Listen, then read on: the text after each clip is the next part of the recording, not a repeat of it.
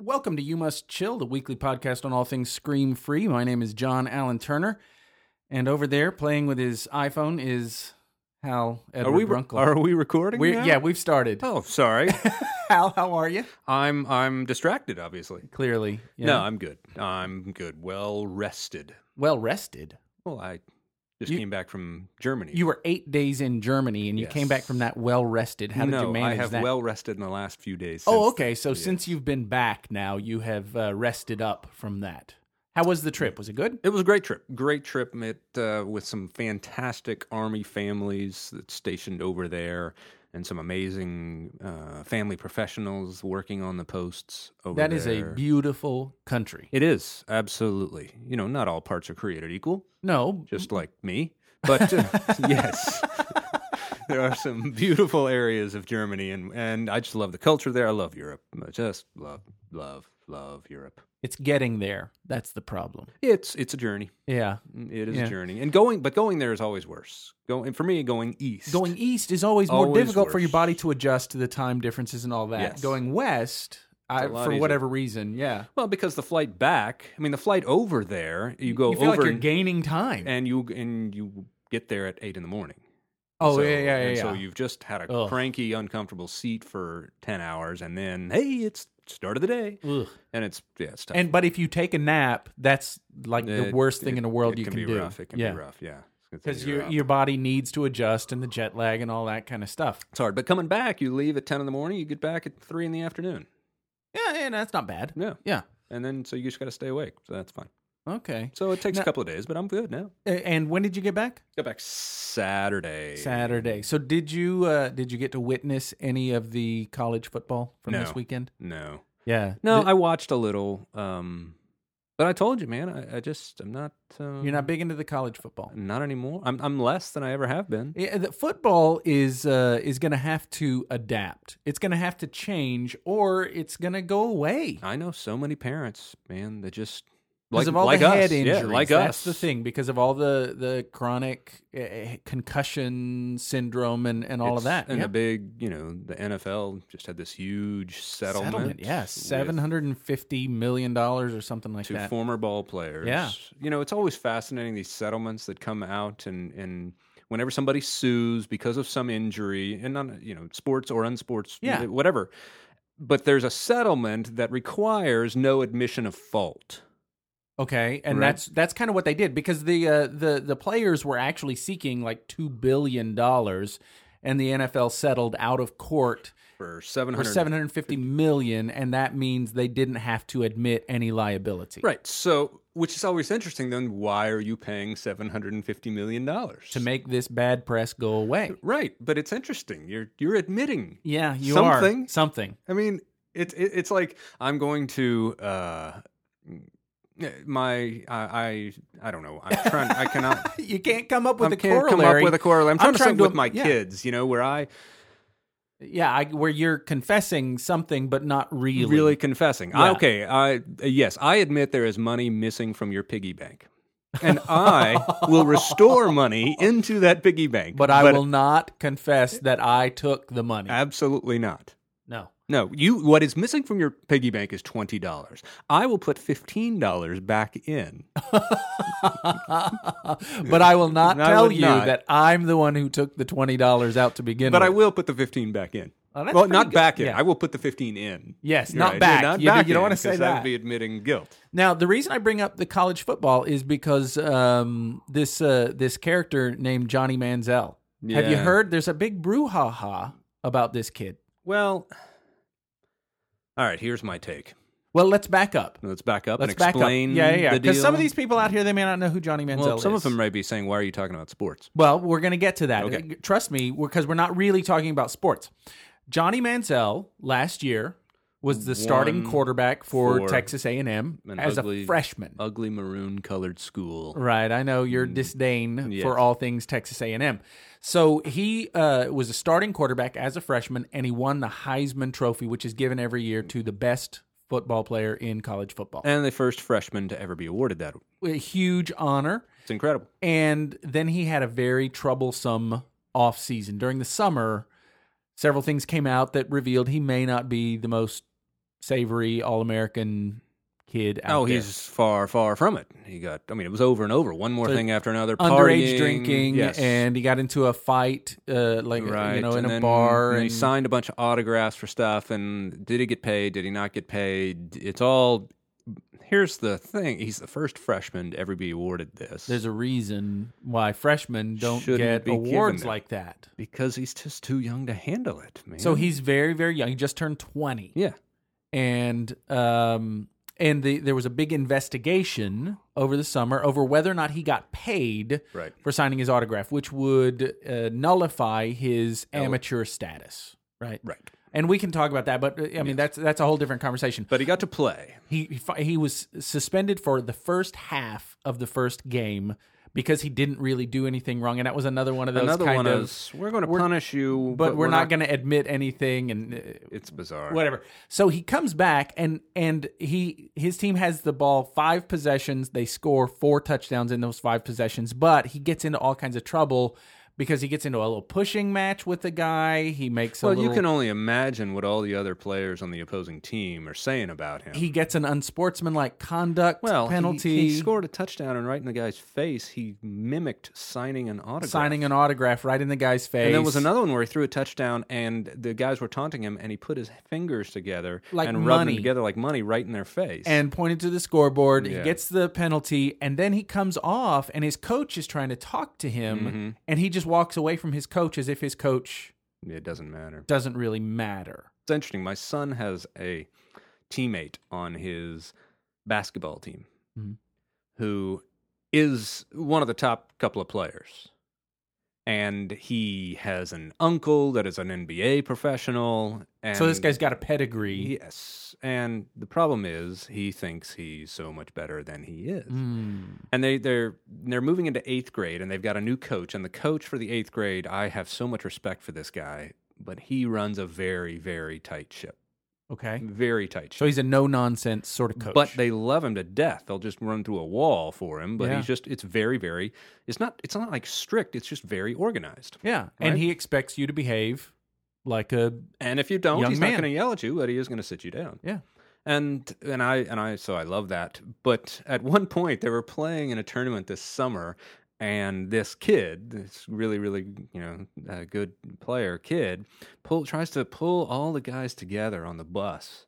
Says, guys, coach doesn't know what he's doing. He doesn't know how we play. A mutiny. Yes, we need to play our way. Really meaning my way. Exactly. He doesn't know us. He doesn't know what's best for us. So how did this came out? Brandon was saying everybody. He said, "Here's what happened." Brandon said, my son said, everybody was like, "Oh yeah," and then looked at each other like, "Oh my, what is this guy doing?" And they always this is a mutiny. Yeah, but they said it's only a mutiny of one. Oh, okay. Yeah, well, that's good because they were all like, "Okay, he's about he's about to get sat down." But what's interesting is, while the media loves to, christen this kid Johnny Manziel, right? Yeah. Johnny Football, whatever. His teammates this summer had to, each year, they select kind of a leadership committee among the players. Yeah, who's going to be the captain and who's 12 players to kind of and he wasn't selected as one. Wow. The most athletically gifted, but not the most rewarded, the media darling. People are saying one of the best players, but you're not leading. You're not leading this team, and the quarterback is usually always on that. I thought that was a pretty interesting statement. So this is what I thought was interesting.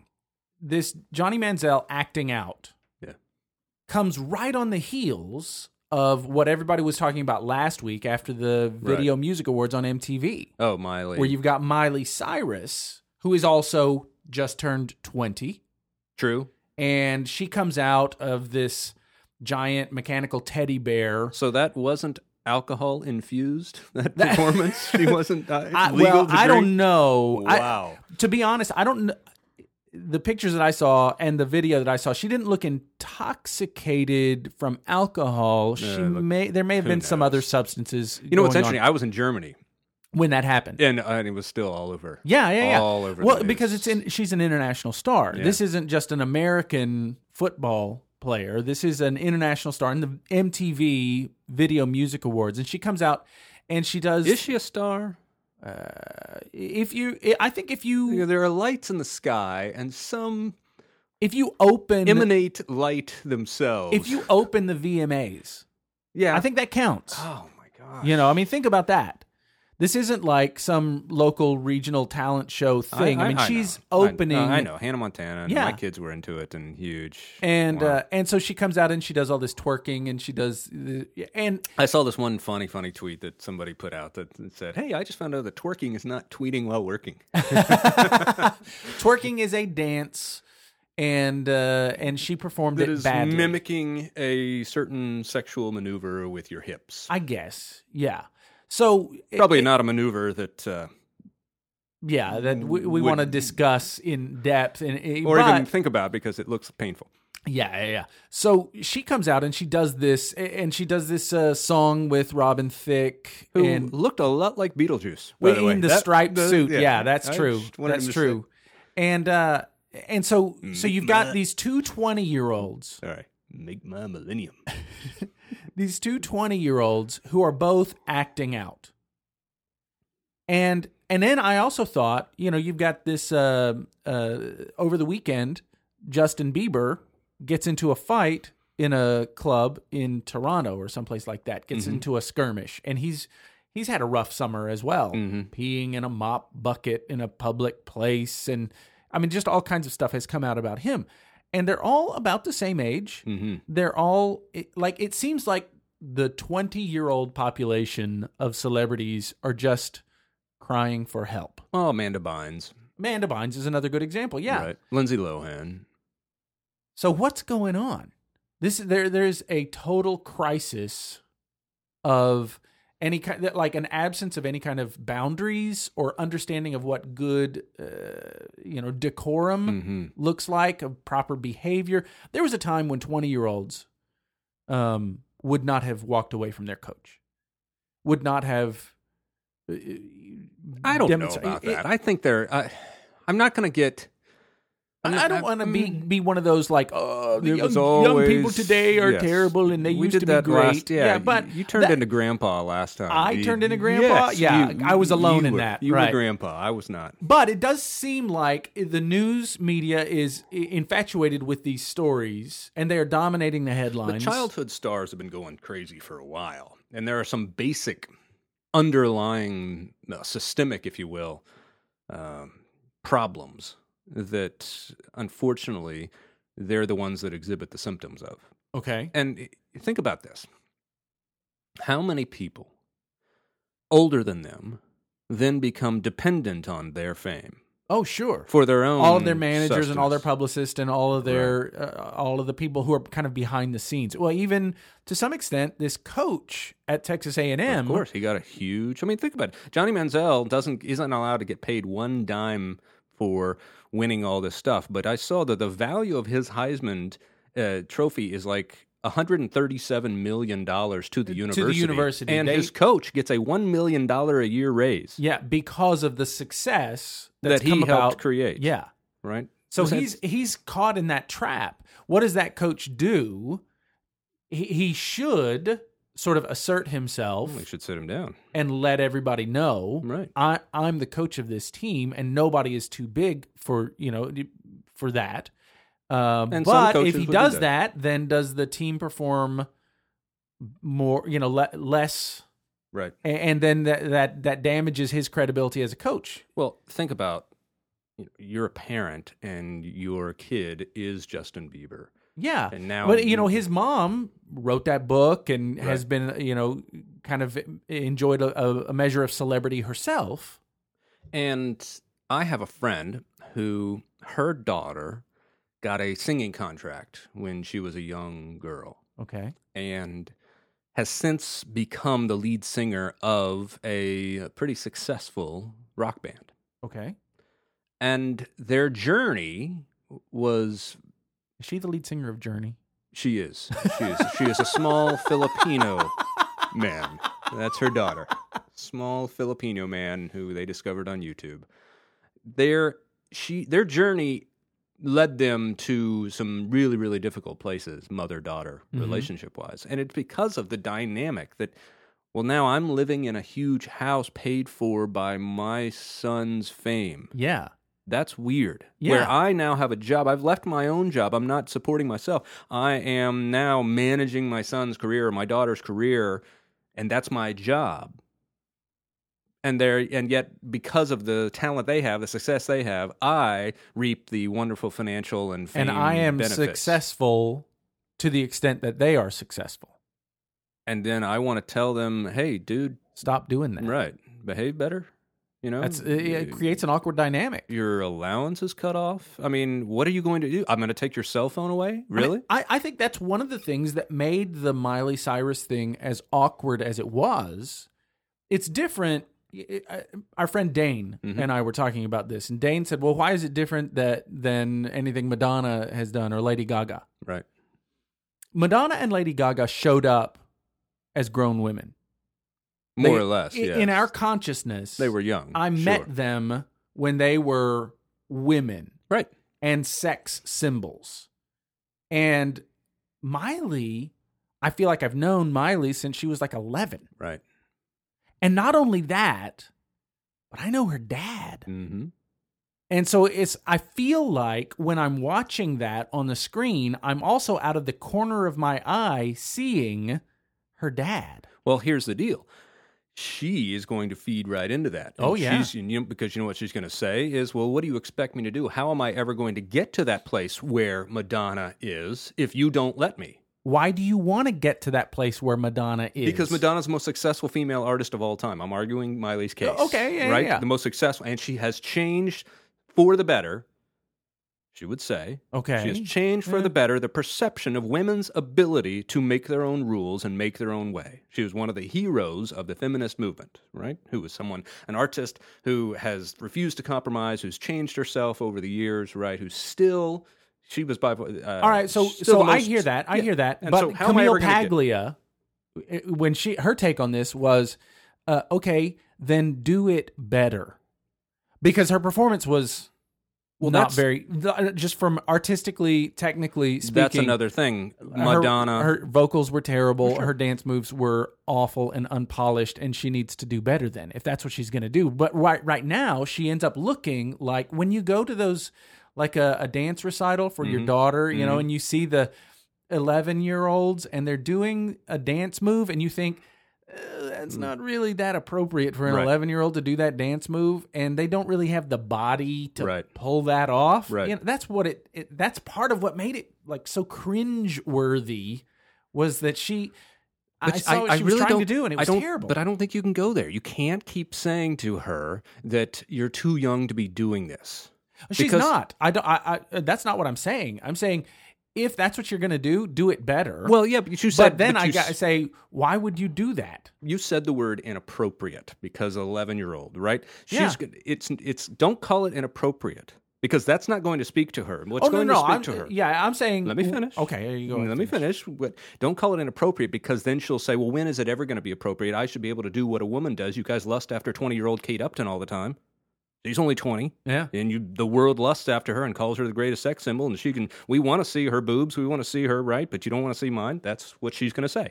Now, what you can say is, like you were saying, do it better. Don't say do it more appropriately. Right. If you're going to do it better. But also, again, with Kate Upton, and again, we do like to look at those women. I'm not saying we should. Mm-hmm. I'm saying we do. Of course. But part of the reason why we allow ourselves to is because we didn't know her when she was a little girl, and we don't know her dad. I hear that. And like, as the father of 3 little girls, and you as the father of 1, right? You know that creates a whole different dynamic when you start thinking. I remember what she looked like when she was 8. Well, and I remember, like, I know her dad. But again. That's not her fault. No, it's not. But we can't keep doing that. We can't keep saying that because, you know what? Kate Upton has a dad. I know she does. Kate Upton was 11. And when I'm looking at Kate Upton, if I remind myself she has a dad, it kind of knocks the edge off that. Well, that's good. It is. That's healthy. But she's not getting skewered by...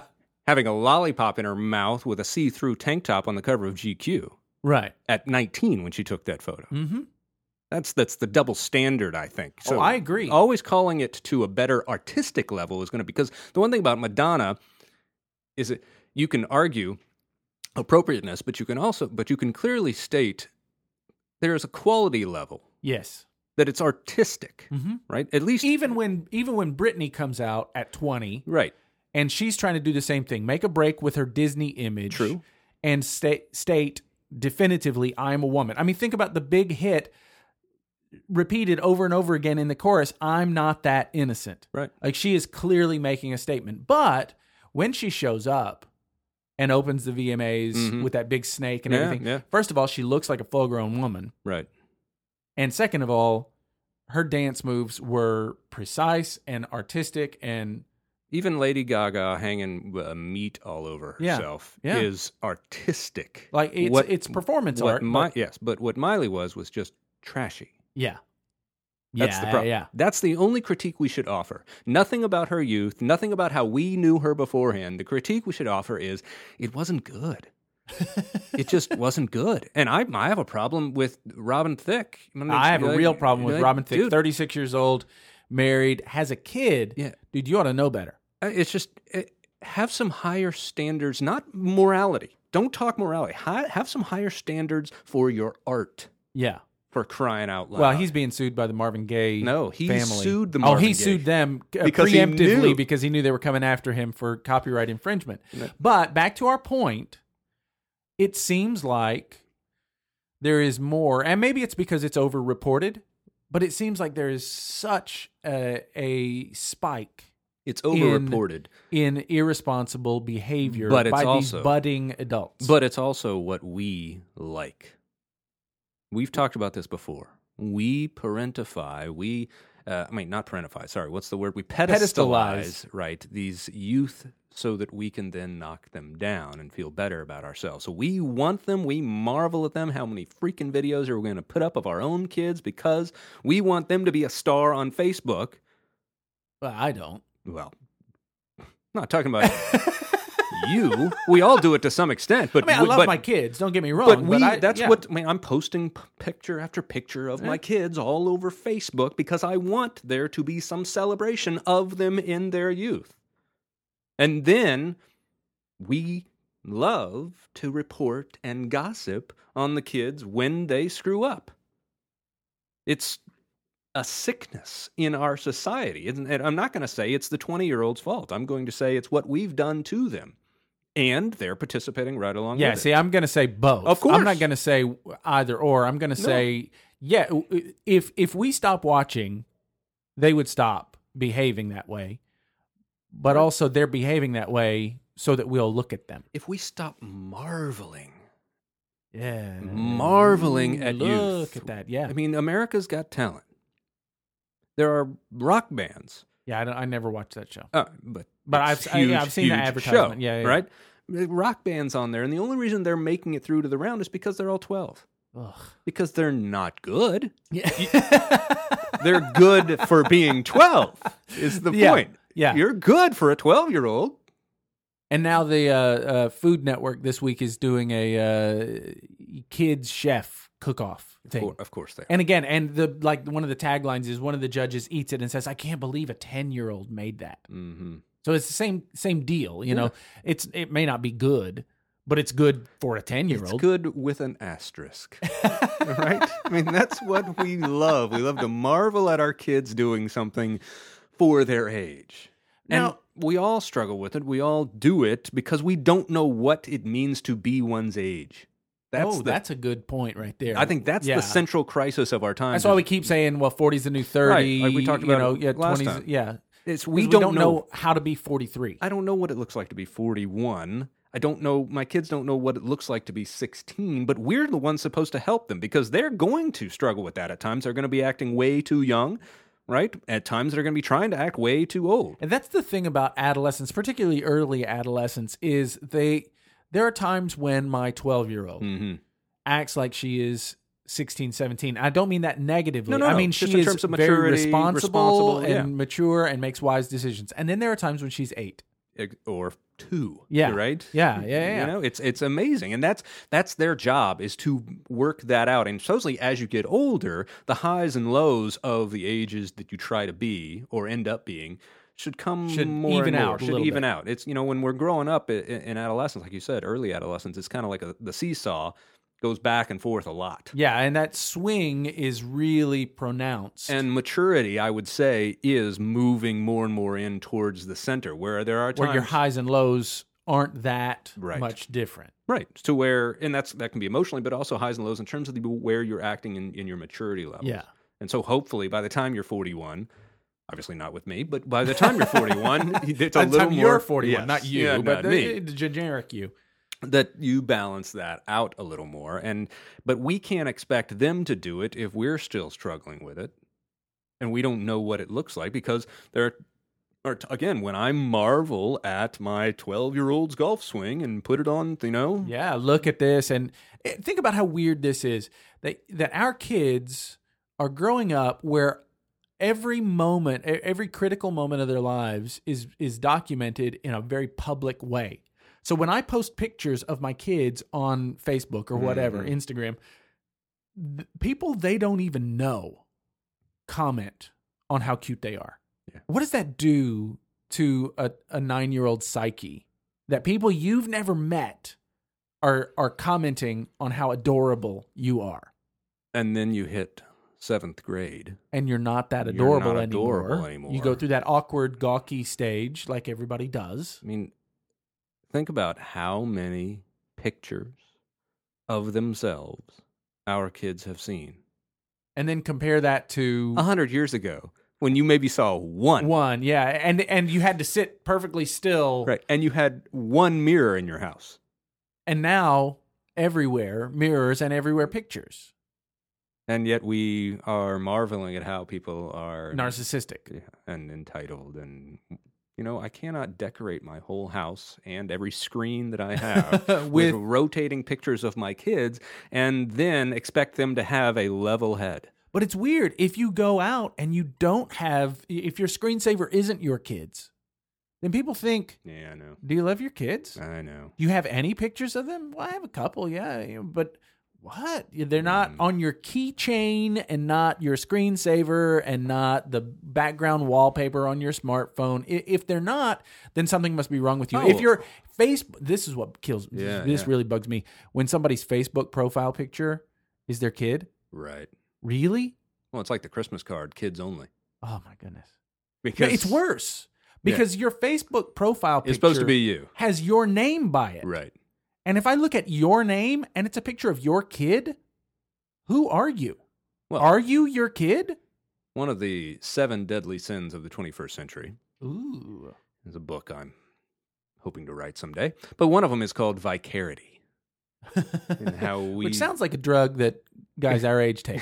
I think it's, we need to invent the drug. But vicarity is everything we've been talking about, because we live through these young stars, because our youth has passed us, and so we live vicariously through them, whether it's a sports star or a movie star or a music star. Yeah. But we also obviously do this with our kids. Vicarity is explained just by the simple act of a 41-year-old man wearing another man's uniform.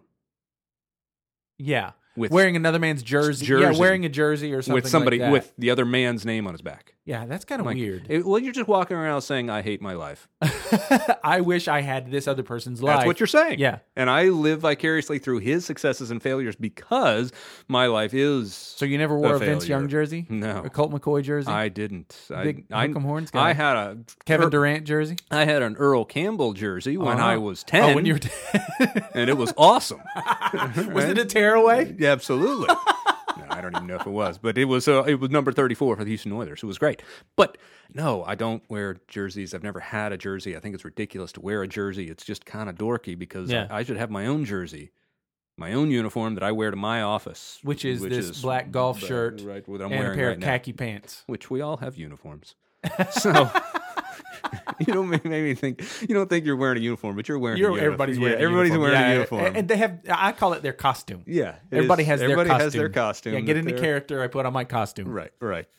So now, well, wait. I don't want to connect this to what we were saying earlier. Yeah. Right. We live vicariously through them, And so we end up, the pedestalizing them, but we also freeze them in history.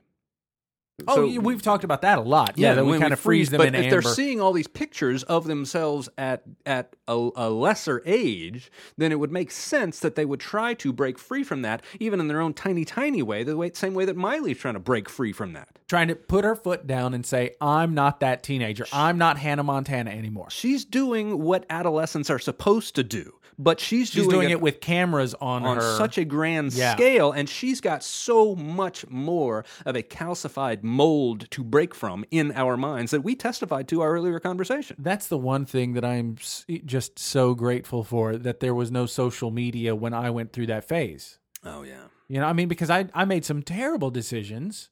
Yeah. And tried on a lot of different costumes before I landed on the one that I'm in today. Absolutely. And I'm just so glad that stuff isn't documented. I mean, maybe in a photo album in my mom's basement, but yes, it's not out there in the ether floating around the interwebs. Which makes it difficult for us to fully empathize and understand where our children are. That's the thing. You said that nobody knows how to be the age they are.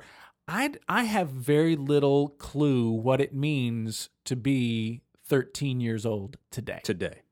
And my daughter is going through that, and I'm trying to help her navigate what it means to be a 13-year-old in this society, and I don't really have my arms all the way around that. Right. Which is why you got to cling to not some particulars, but to some more general principles, life principles. But I will tell you, one of the best things to do with your children, one of the best movements you can make towards your children that they will receive well is to basically tell them exactly that, and tell them when they're struggling, say, is this one of those times when it's just really difficult to be 13? I mean, 13-year-olds have forever, I'm sure, said to their parents, you just don't understand. Parents just don't understand.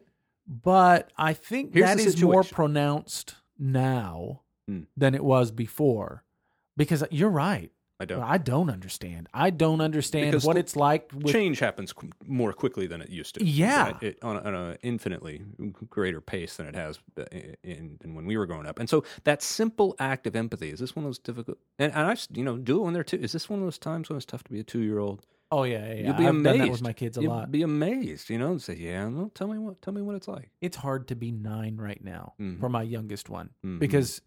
her older sister's 13 and Eliza just turned 12, and Amelia feels that gap. Yeah. She's in 5th grade. Her sisters are in middle school. Right. And big difference. It's a big difference. Yeah. And she's at the top of the food chain right now, but she can almost at school taste what it's going to be like to be in middle school, and she can't wait for it. And sometimes I just have to say, it's hard to be 9 right now, isn't it? Yeah. Tell me more. Tell me more about that. And if they say no, say, okay. But what they have received from you is, I'm not going to tell you that I know how you feel. Yeah. Which is an awful, awful thing to say. Almost I cannot think of a circumstance where that's a good thing to say. I know how you feel. You can say, well, my guess is you're feeling this. But you say it with a measure of humility, because I know how you feel means I've been through exactly what you're going through right now. And even if you have... It's not helpful. Well, actually, this is something we learn in therapy, is if you've gone through certain things that your clients have gone through, that may not qualify you to be helpful to them. It may disqualify you. And see, this is the difference. A lot of times we think as long as we're telling our kids the truth, then that my job is done. But in this, I say this as a public speaker, and when we go out and do these things in military bases and private schools and all these places where we get to speak, I tell people my goal here is not just to tell you the truth. I hope what I'm saying is true. Yes. And I hope I'm saying it in a fun way. But at the end of the day, if this isn't helpful, then I've failed. Right. And as parents, we may be able to have fun with our kids, and we may be able to tell our kids the truth, but just because we're telling them the truth might not mean we're being helpful. True. And what we want to convey, though, is and this is the only way you can actually ever be helpful, is if I am humble enough to recognize that my experience is not yours. And I'm curious enough to want to know from you what your experience is like.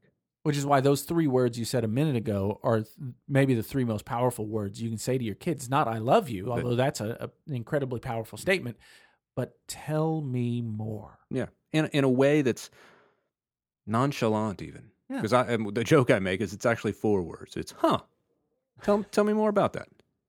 Yeah, because you don't want to lock your kids in your tractor beam gaze and say, "Tell me more." And, yes. Because that's a very weighty thing. And don't do it while you're looking at them eye to eye. Yeah. Shoulder to shoulder a lot of times. Shoulder to shoulder, driving. Tell me more about that. But make it nonchalant. So if they say no, say, okay. It's driving or it's... shopping or playing basketball in the yard. Baking cookies or something or playing like that. Legos down on the floor. Right? It's side to side. Tell me more. Tell me more. And when people ask me all the time, well, how do you get your kids to open up? You don't. You cannot go to them with a pry bar and expect... I say poking doesn't work with turtles or with kids. Right. It's like a doodle bug. Yeah, it does the opposite. Right. The more you poke, the more that turtle turtles up. Sure. And it's only when that turtle feels like they're in a safe place, and the only way they feel safe is when you stop poking. And then when... you got to have your eyes open to see the little times when they do offer you a window, a little tiny glimpse. And it's just a simple thing, sometimes like, I don't understand this teacher's directions. Now, they may not be talking to you. They may be saying that. Saying that out loud to the ether. But there's a reason why they're saying it out loud. Mm-hmm. They're gauging what our response is going to be. And so don't think of that as, oh my gosh, this is an invitation. I'm going to jump in and I'm going to show them exactly what I can do. Yes, and so give me that teacher's name. I'm going to call them. I'm going to send them an email. I'm going to go down there to that school tomorrow and I'm going to make sure that they understand it. When I coach other therapists on the best way to truly be helpful, 2 things, self-restraint and curiosity. Mm-hmm. Those things have to govern us. Self-restraint and curiosity. Huh. Wow, that sounds tough. Tell me how that works. That's it. Yeah. Tell me a little bit more about how this works. Yeah. Tell me. And if they say no, okay, then keep on walking. Because you do that again, and we've said this phrase before, but approachable parents have teachable kids. Mm. Say that again so people understand, because somebody's driving right now and they just heard that. Approachable parents have teachable kids. I mean, if they know they can approach us without an immediate reprisal, without an immediate takeover, that's a big thing for a lot of parents, without the immediate takeover. And I would say without anything immediate at all. Yeah. Pause yourself. Press your own button. And then, it sounds difficult. Just a simple measure of, I heard you. Mm-hmm. That's it. And I'm open to hearing more. But I don't need you to tell me more. Right. I don't. Exactly. I'm not going to pry that out of you. I'm going to allow you to volunteer it at your pace. At your pace. And I'm going to respond to it. I'm not going to react to it. Now, obviously, that's the whole scream-free gospel, basically. Mm-hmm. Yeah. Is respond, don't react. But it is so amazing how much more they will give you when they know they can without you taking it. Now, when you've jumped in and when your kid has opened up that little glimmer and you did jump in and say, well, give me that parent, give me that steering wheel. I'm going to take over. I'm going to take over and I'm going to show you exactly how much I love you by driving this right into the side of a mountain. What do you do then? Well, it's tempting. Then defend yourself. Hey, I'm just saying. I'm just doing that because I care, and I want you to see how much I care and sometimes about you that's and fine. how much I love you. Sometimes I'll say, hey, I'm doing this because I love you. Well, if they're able to say, well, you did too much, say, I apologize. But investigate it for yourself. Think about it. Yeah. Don't immediately apologize if you don't mean it or if you don't think you should. There are times when I'm going to intervene and I'm going to tell you something that I believe you need to know right now. But the more I go to that weapon, the more they close up overall. Mm. It's especially as they get older and older. Each age, they're going to do it more and more. So we do, but it's great when you catch yourself. And volunteer that apology. It's like, you know what? Yeah. I think I may have jumped in too deep there. You weren't asking me to fix this for you, were you? Yeah, you know what? I should recognize that as you're getting older, you can solve more and more of these problems on your own. And that is something you say to a 3-year-old. Yeah. As well as a 13-year-old. Yeah. In our house, we call it solve your own problem. Yeah. When they come to you, Whether it's, I'm bored. Right. The gauntlet. Yeah. Wow. Well, solve your own problem. Mm-hmm. I don't have any clean clothes.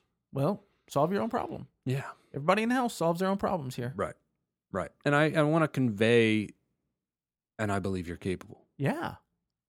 It's one of the great messages we can give to our kids is, I believe you're capable. And what's amazing is how we say those words because we've been taught to say them, and yet what we're doing is actually conveying just the opposite. I believe you're capable of doing this while I'm doing it for you.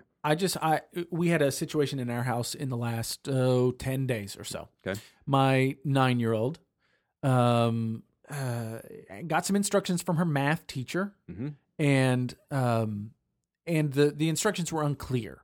And so she did the assignment incorrectly, showed it to her teacher. Her teacher initialed it, and then when she turned it in later, she got marked off for it. Yeah. And so it created this situation. And so you're like, do I intervene here? Do I not? Yeah. I said, why don't you go talk to Mrs. Bump and show her where she initialed this and ask her what happened there. My daughter didn't want to do it. Can you do it? Will you do it? And I said, no, you can do this. And I forgot, I'm doing a little air quotes there. I forgot a couple of days so that of course we'd give her, and finally she did. Right. She went to her teacher. She showed it to her. She said, I just have this question, and it looked like I was doing it right here because you initialed it, but then you marked it wrong on the final, and what do I do? And her teacher said, you know what? I totally blew that. But I've already put the grades in the computer, and I can't change them now. So I'm sorry. I blew it. I'm going to be more careful next time. And now my daughter went from being afraid of that teacher to that's her favorite teacher. Right. And my daughter learned a healthy sense of entitlement. Malcolm Gladwell talks about that there's an unhealthy sense of entitlement where the world owes me everything. Right. There's a healthy sense of entitlement that says the world does owe me a fair hearing. I deserve to be treated a certain way. I deserve to be treated a certain way, and I should be able to have a conversation with my teacher or with my coach. Going back to Johnny Manziel, he deserves to not be treated like a dog by his coach. He should be able to have a fair hearing there. Sure. But then there's this unhealthy sense of entitlement that says, I don't have to listen to anybody. Absolutely. And so we're trying to navigate that with our daughter. And already at 9, she has the ability to go and talk to her teachers. Which is fantastic because that gives her the ability to talk to other authority figures. Within herself. She gives herself the permission because she's got the experience that leads to the competence, which leads to the confidence to go do it. That's the only way you can talk to your teachers and your coaches and those authority figures and really learn from them without being their doormat. And unfortunately, she's going to have experiences where she's going to do that. And somebody's going to slam her. And they're not going to react well, right? That's going to happen as well. Again, I'm constantly monitoring or interested in how they react both ways. Yeah. And what does that do to my daughter's heart? What does that do to her mind when that happens? And I've already had to have conversations with all 3 of my kids to say, you know what? There's some grown-ups who aren't really grown-ups. Yeah. They're just old. But that doesn't mean they're grown-ups. Right. And the way they respond in those kinds of situations kind of tells you what you need to know about them. Sure. And to let them know this is about them and not about you. Which, of course, you've just opened yourself up to them leveling that criticism toward you. And it's happened before. It has. And it's happened to you, too. Oh, man, it happened to me Sunday night. We had a holiday Monday, and Hannah, daughter, had a friend over, and we all ate dinner together. And then, because I'd been gone 8 days, I absolutely did not want my wife to have to do one shred of kitchen work. Because she's been doing it for 8 days? For 8 days on her own. And my son, he'd been playing, we had just played golf together, and he was all nasty and sweaty, and so he said, can I go take a shower, and then I'll come back? And then, for whatever reason, I lost it. I flipped out. Said, no, you can do it now. Ugh. And this is in front of the friend. Oh, yeah. And what does your dad do for a living again? I mean, and I am jet lagged, and that's part of it, but I am using that as an explanation. And not You're using it as an excuse. Not as an excuse, because And it was my wife that pointed it out to me. My son ended up saying something, like, you know what? Way to be scream-free, Dad. No, it was. You should have just stayed in Germany. Oh. Now, he was being playful about it. Oh, He was being playful. But did you take it that way? I did, and then I was like, that kind of hurt. And maybe you ought to stay in your room the rest of the night. Exactly. So I did go eventually and went to shower, and then we all came down. We were going to watch a movie together, and I just stopped it before we started the movie and said, you guys, I blew that. You deserve better from me. Mm. Now, my son, he came up to me and, Dad, I don't know if this hurts you, but I shouldn't have said that comment about Germany. I'm sorry. Wow. That's pretty cool. Pretty cool. Brandon's what, 14? Yeah. But I like creating an environment where it is not just okay, but it's wonderfully accepted and respected when people can mea culpa. Yeah, we've created this where it has to be this big production, and then you have to feel a certain level of bad for a certain amount of time, depending upon how grievous your offense was. Right. But if we can allow people the freedom to say, you know what? I blew that. Yep. Okay, take a mulligan. Let's go. Exactly. And not bring it up again, not keep tabs on that kind of stuff, and not make them, okay, we'll sit over there for a certain amount of time until you have felt bad enough for long enough. Oh, gosh, yeah. Yeah. It's interesting. I think if I had a magic wand to wave over sort of my family life and every other family life, just one little small change, right? One little small change would be to learn to apologize without excuses. Mm-hmm. Right? Yeah. Apologize without excuses, just to eliminate I'm excuses. sorry, but I'm really tired. I'm sorry, but that really set me off. I'm sorry, but you really know that how that makes me feel, and we've talked about this before, but you keep doing it, and so I have to whatever. And it could be about your behavior. It could be about, but I'm jet lagged, but it's really tired. Mm-hmm. I'm really stressed out right now. No. It's that time for me with the stuff going on at work, and it's no. You deserve me better than I was right there, and it's something I'm coaching my kids to do, like on athletics, right? And this I've done with the kids that I coach as well. Is don't make an excuse. Well, I wasn't really trying. Okay, then why are you even out here? Yeah, you're not really trying. Say I did my best, and it wasn't very good right now. Mm-hmm. Just say that. I didn't have my A game every time. Just say it. Oh, I blew that. Don't say, well, this was happening, I'm kind of tired. Don't say it, because I don't know it may have been Abraham Lincoln that said this quote, and it's one of my favorites. I got to find who really said it. But once you get good at making excuses, you are usually good at very little else. Mm. Wow. Yeah. That one hurts. It's just good. That quote is just good, because now I'm thinking about, all the excuses that I offer for my behavior. How I'm not writing on this new book enough. Yeah. But I've been so busy. I've been traveling so much. I've been doing other things. So it's that time with my kids, and it's... Yeah, I don't want to get good at making excuses. Because I want to be good at the things that matter. Absolutely. Most. Yeah. Okay, well, we're going to leave you with that thought. Lovely. Thanks for listening to You Must Chill. Two guys learning to calm down, grow up, and get closer to the people who matter. We will talk more with you next week.